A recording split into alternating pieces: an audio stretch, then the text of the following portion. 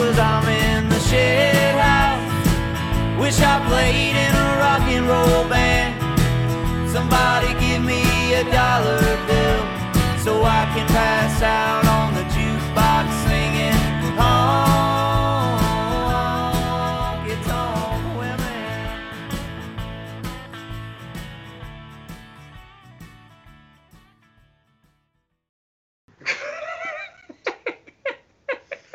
That'll be cut. Okay, Josh, once again, I made you cover the song solo. Let Me Roll It by Paul McCartney. How was it? Well, a song like this is almost pointless to cover if somebody's doing it solo who does. And I honestly, to be fair, I did learn how to play the riff, but Cool. Good.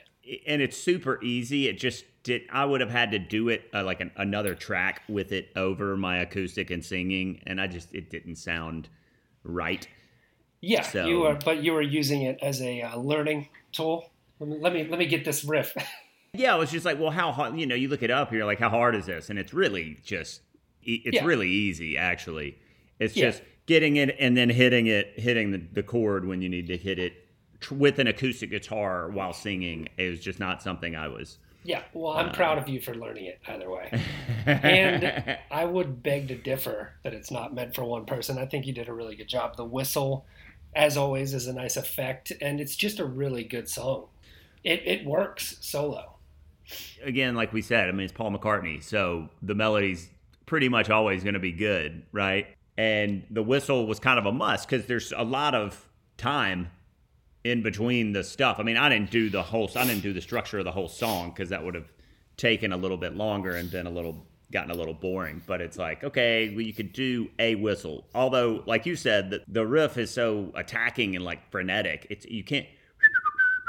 I mean, like you can't do that over and over. It's just not. Yeah, I mean, your whistling was good. It was no Vibe Time Patience whistle, but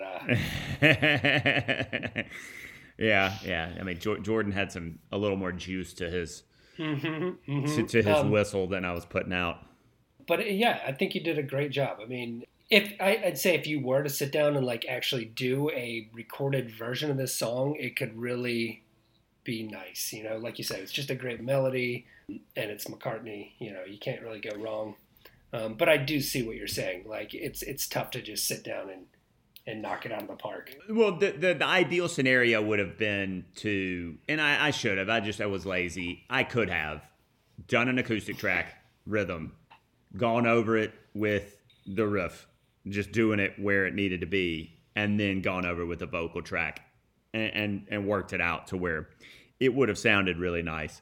But again, I was lazier than usual. Well, you had a lot of editing to do.